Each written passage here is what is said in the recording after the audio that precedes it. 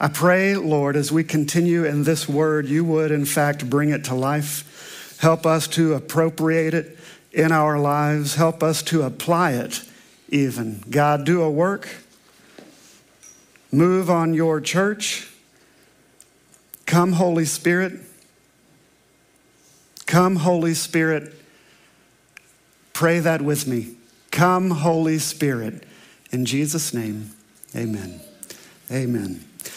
Well, several years ago, I went to Kenya as a part of my doctoral program at Asbury Seminary, and we were there to experience church in different culture on the other side of the world. And one part of our experience was spent with the Maasai tribe in a small village 100 miles south of Nairobi.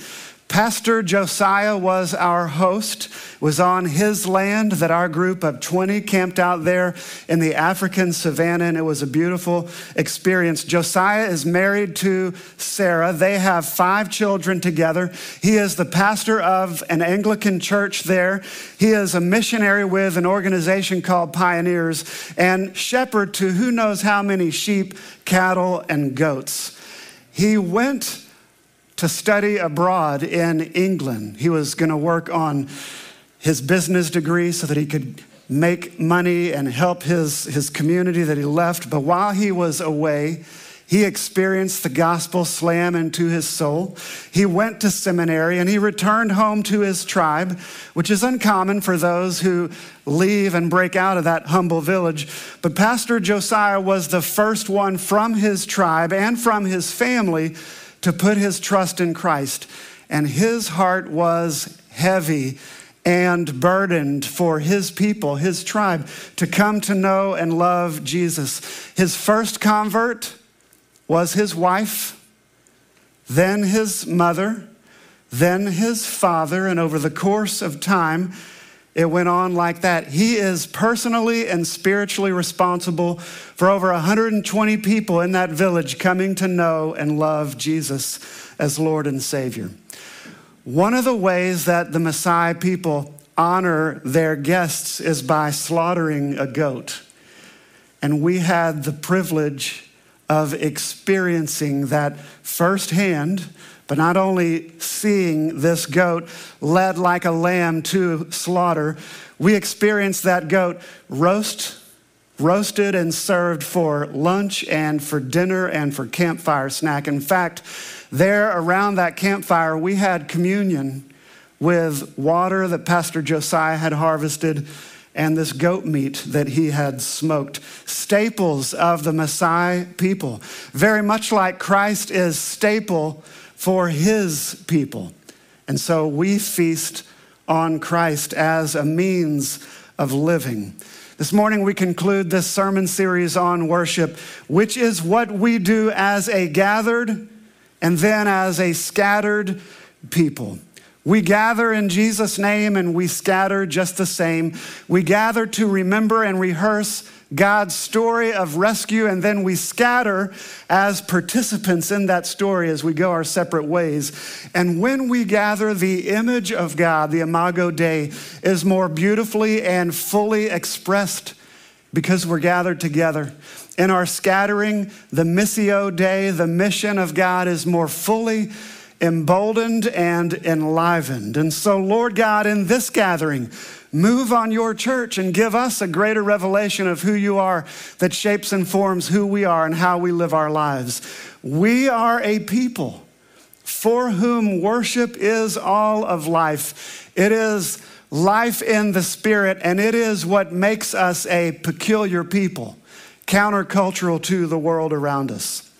Last week, we talked about the sacrament of baptism for all of us. It's the entrance into this faith of ours. This morning, we're talking about the sacrament of Holy Communion. And John Wesley, the founder of our Methodist movement, held that we should eat this meal, the sacrament of Holy Communion, as often as we can. If not every time we gather, as often as we can. And this is one of the differences between baptism and communion. We're baptized once. We take communion again and again and again. In the Methodist Church, if you were baptized as an infant, that baptism took. If you joined this church from another denomination, your baptism took. If you were baptized as a Catholic, that baptism took. If you were baptized in the name of the Father and of the Son and of the Holy Spirit and professed your faith in our triune God, or if someone did on your behalf as you were baptized, your baptism is good. There's no need to be baptized again. For infants, there comes an age of accountability. Commonly that occurs at confirmation, where they make a statement of their own faith and profess faith in Christ as their own. But sometimes that's awakened prior to confirmation. And so our children wake up and are enlivened in the faith. Whenever that awakening happens, if you're already baptized, that baptism took. And that's because baptism is not the act of salvation. It is the act of initiation. The act of salvation is Jesus' death on the cross, and we are saved by grace through faith. And when we're baptized, and we should be, it is that act of initiation, and we are baptized with an identity, given a new name, Christian. And that says so much more about what God has done for us than what we can do for God, as if that is even a thing. And there are ways in which we remember our baptism, like remembering your baptism every time those baptismal vows are taken and repeating them in your heart and being reminded that you're a part of the Christian covenantal community and we live that faith out together. Baptism happens once, communion happens as often as you can. The sacrament of Holy Communion was instituted by the Lord Jesus himself at the Last Supper there in the upper room. And there are different thoughts with respect to what happens when these elements are consecrated. Some traditions say that the bread and the juice are literally transformed into the body and blood of Christ, and that's called transubstantiation.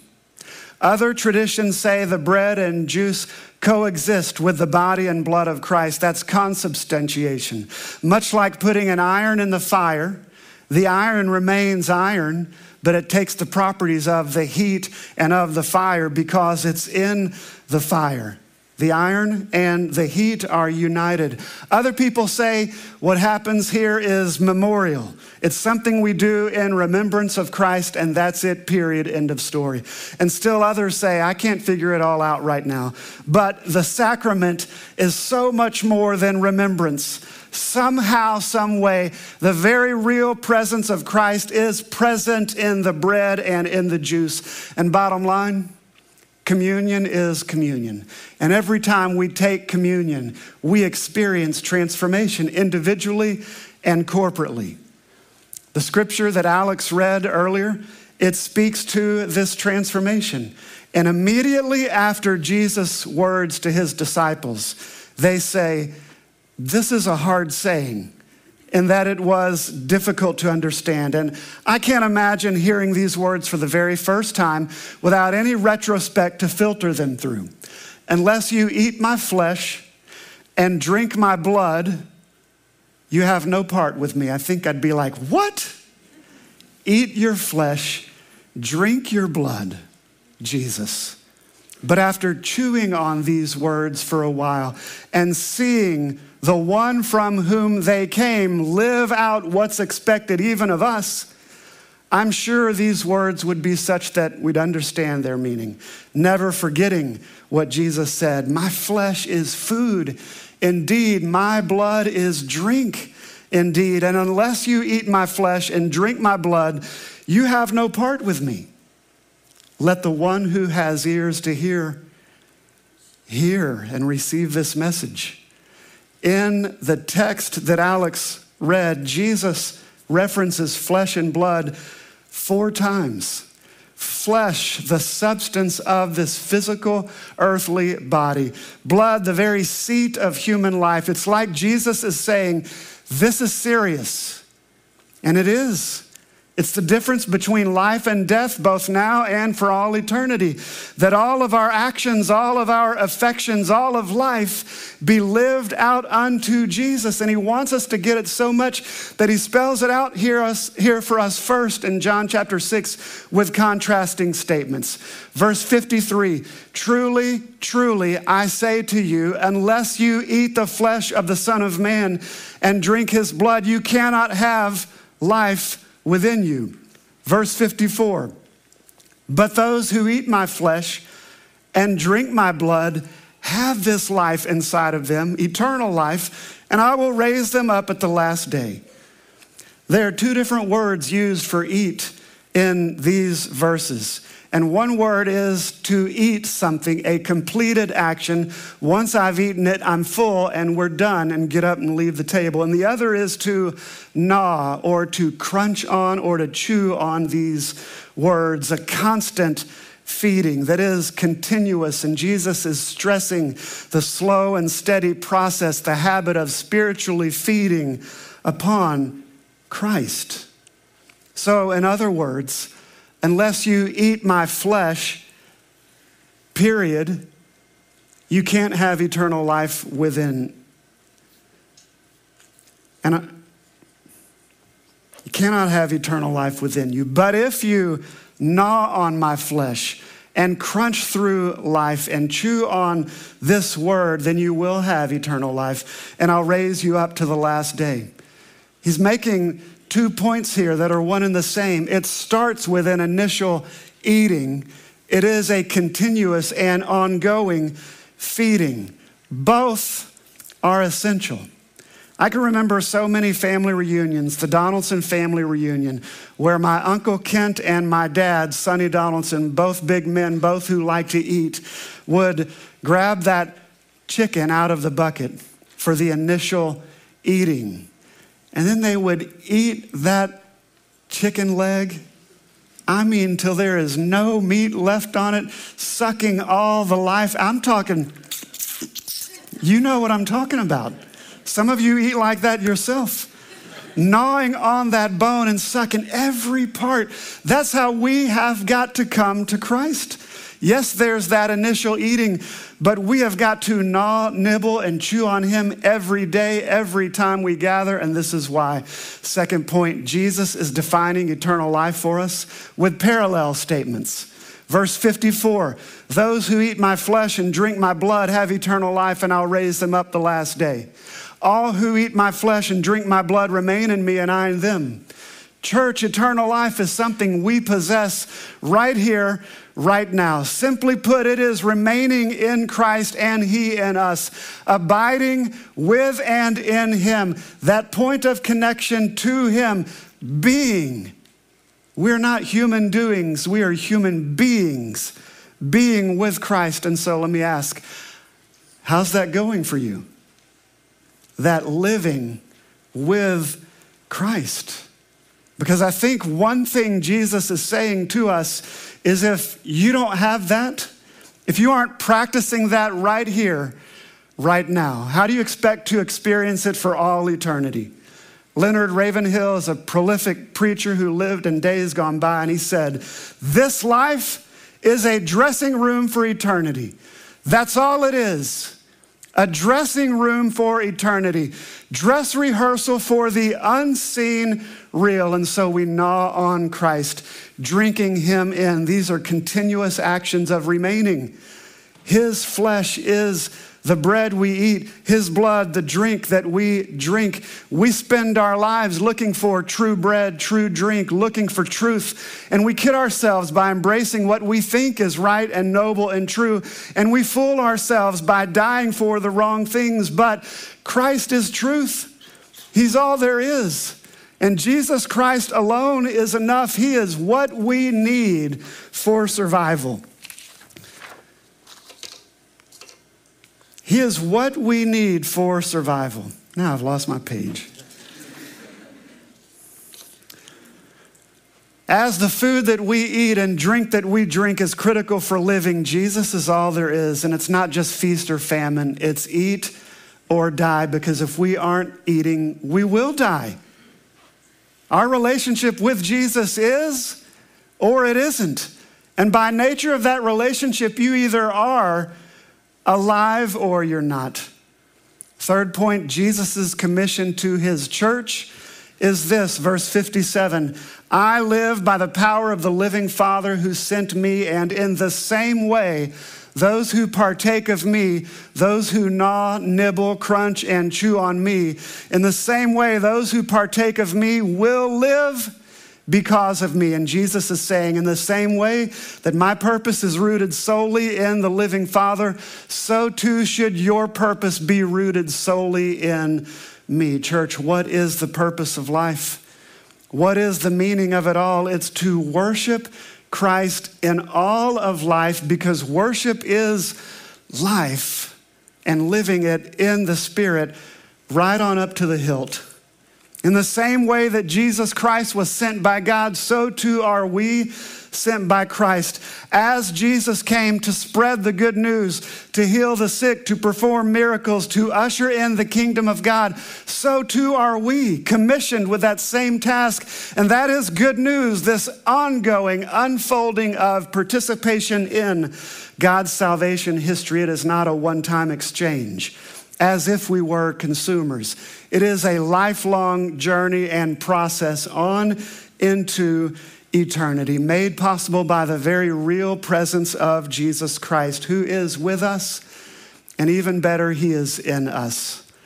So let me get practical for just a moment. Since all things have been given for us richly to enjoy, whether it's art, or whether it's exercise or activity or rest or food or drink.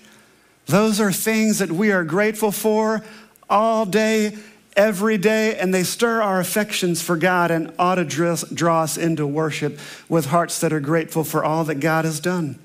Moreover, everything we give ourselves to is an act of worship, which means the yoga instructor is participating with God in leading worship, drawing others into his presence.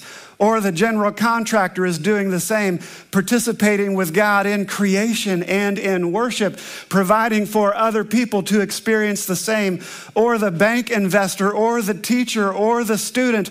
All things we give ourselves to are ways in which we worship, and how we conduct and carry ourselves and do those things draw other people in just the same. We live our lives by the power of the living Father who sent Jesus Christ, and in the same way that he was sent, so too are we. We partake of the living Christ because that's what it means to really live, to feast on him and to enjoy him in the living of all our days. And that's why worship is so important. That's why this table is so important, because when we gather in Jesus' name, his presence is made real to us, for us, in a very concrete and tangible way. Faith comes by hearing. It does. It is sustained by receiving the word again and again and again, gnawing and nibbling and chewing and remaining in and with Christ. And so I want to challenge your way of thinking. Receiving this word is one thing, but feasting on it every day and every week as we gather, that is everything. This faith of ours is not about individual consumerism. It is about corporate consumption. And the rhythm of the living of our daily lives involves a weekly in-person gathering wherein we feast on this word made flesh weekly. And if it's not enough that we come to this table once a month, wouldn't it be great if we could come to this table every time we gather? Because it's not about me and it's not about you. It is all about the Lord, what he has done and what he is doing and what he's inviting us into, participating in this rescue story that is being written, unfolding even as we breathe and speak and eat and live and have our way right here, right now. And so we gather weekly to chew on his word and suck the marrow out of his life for the scattering. And now let me encourage you. because you don't have to have all of this figured out. Well, is it transubstantiation? Is it consubstantiation? Is it just memorialized? You don't have to have it all figured out. The presence of Christ, what happens when we gather, what we scatter. I don't understand how electricity works. I'm not going to sit in the dark until I do. I'm thankful for those who do, and I'm going to experience the benefits of it. John Wesley held the sacrament of Holy Communion was a converting ordinance. Don't think you have to have all of this figured out before you come to this table. That's why we have an open table. That's why we invite children to this table. That's why we invite people who are not members to this table. That's even why we allow sinners who have never professed faith in Christ come to this table, because in that moment, the light may come on and salvation may invade every part of who we are. That's the goal for each and every one of us, to experience transformation. And so my encouragement to you this morning is to come to this, the Lord's table, because Jesus Christ did this for you as an ongoing and continuous means of grace, practical, concrete, tangible way of feeding on Christ, eating him, drinking him in, identifying with him in his death and in his resurrection. And as we come, it is a means of response, and it's a way of saying, Lord Jesus, I want more of you. God, give us more of you.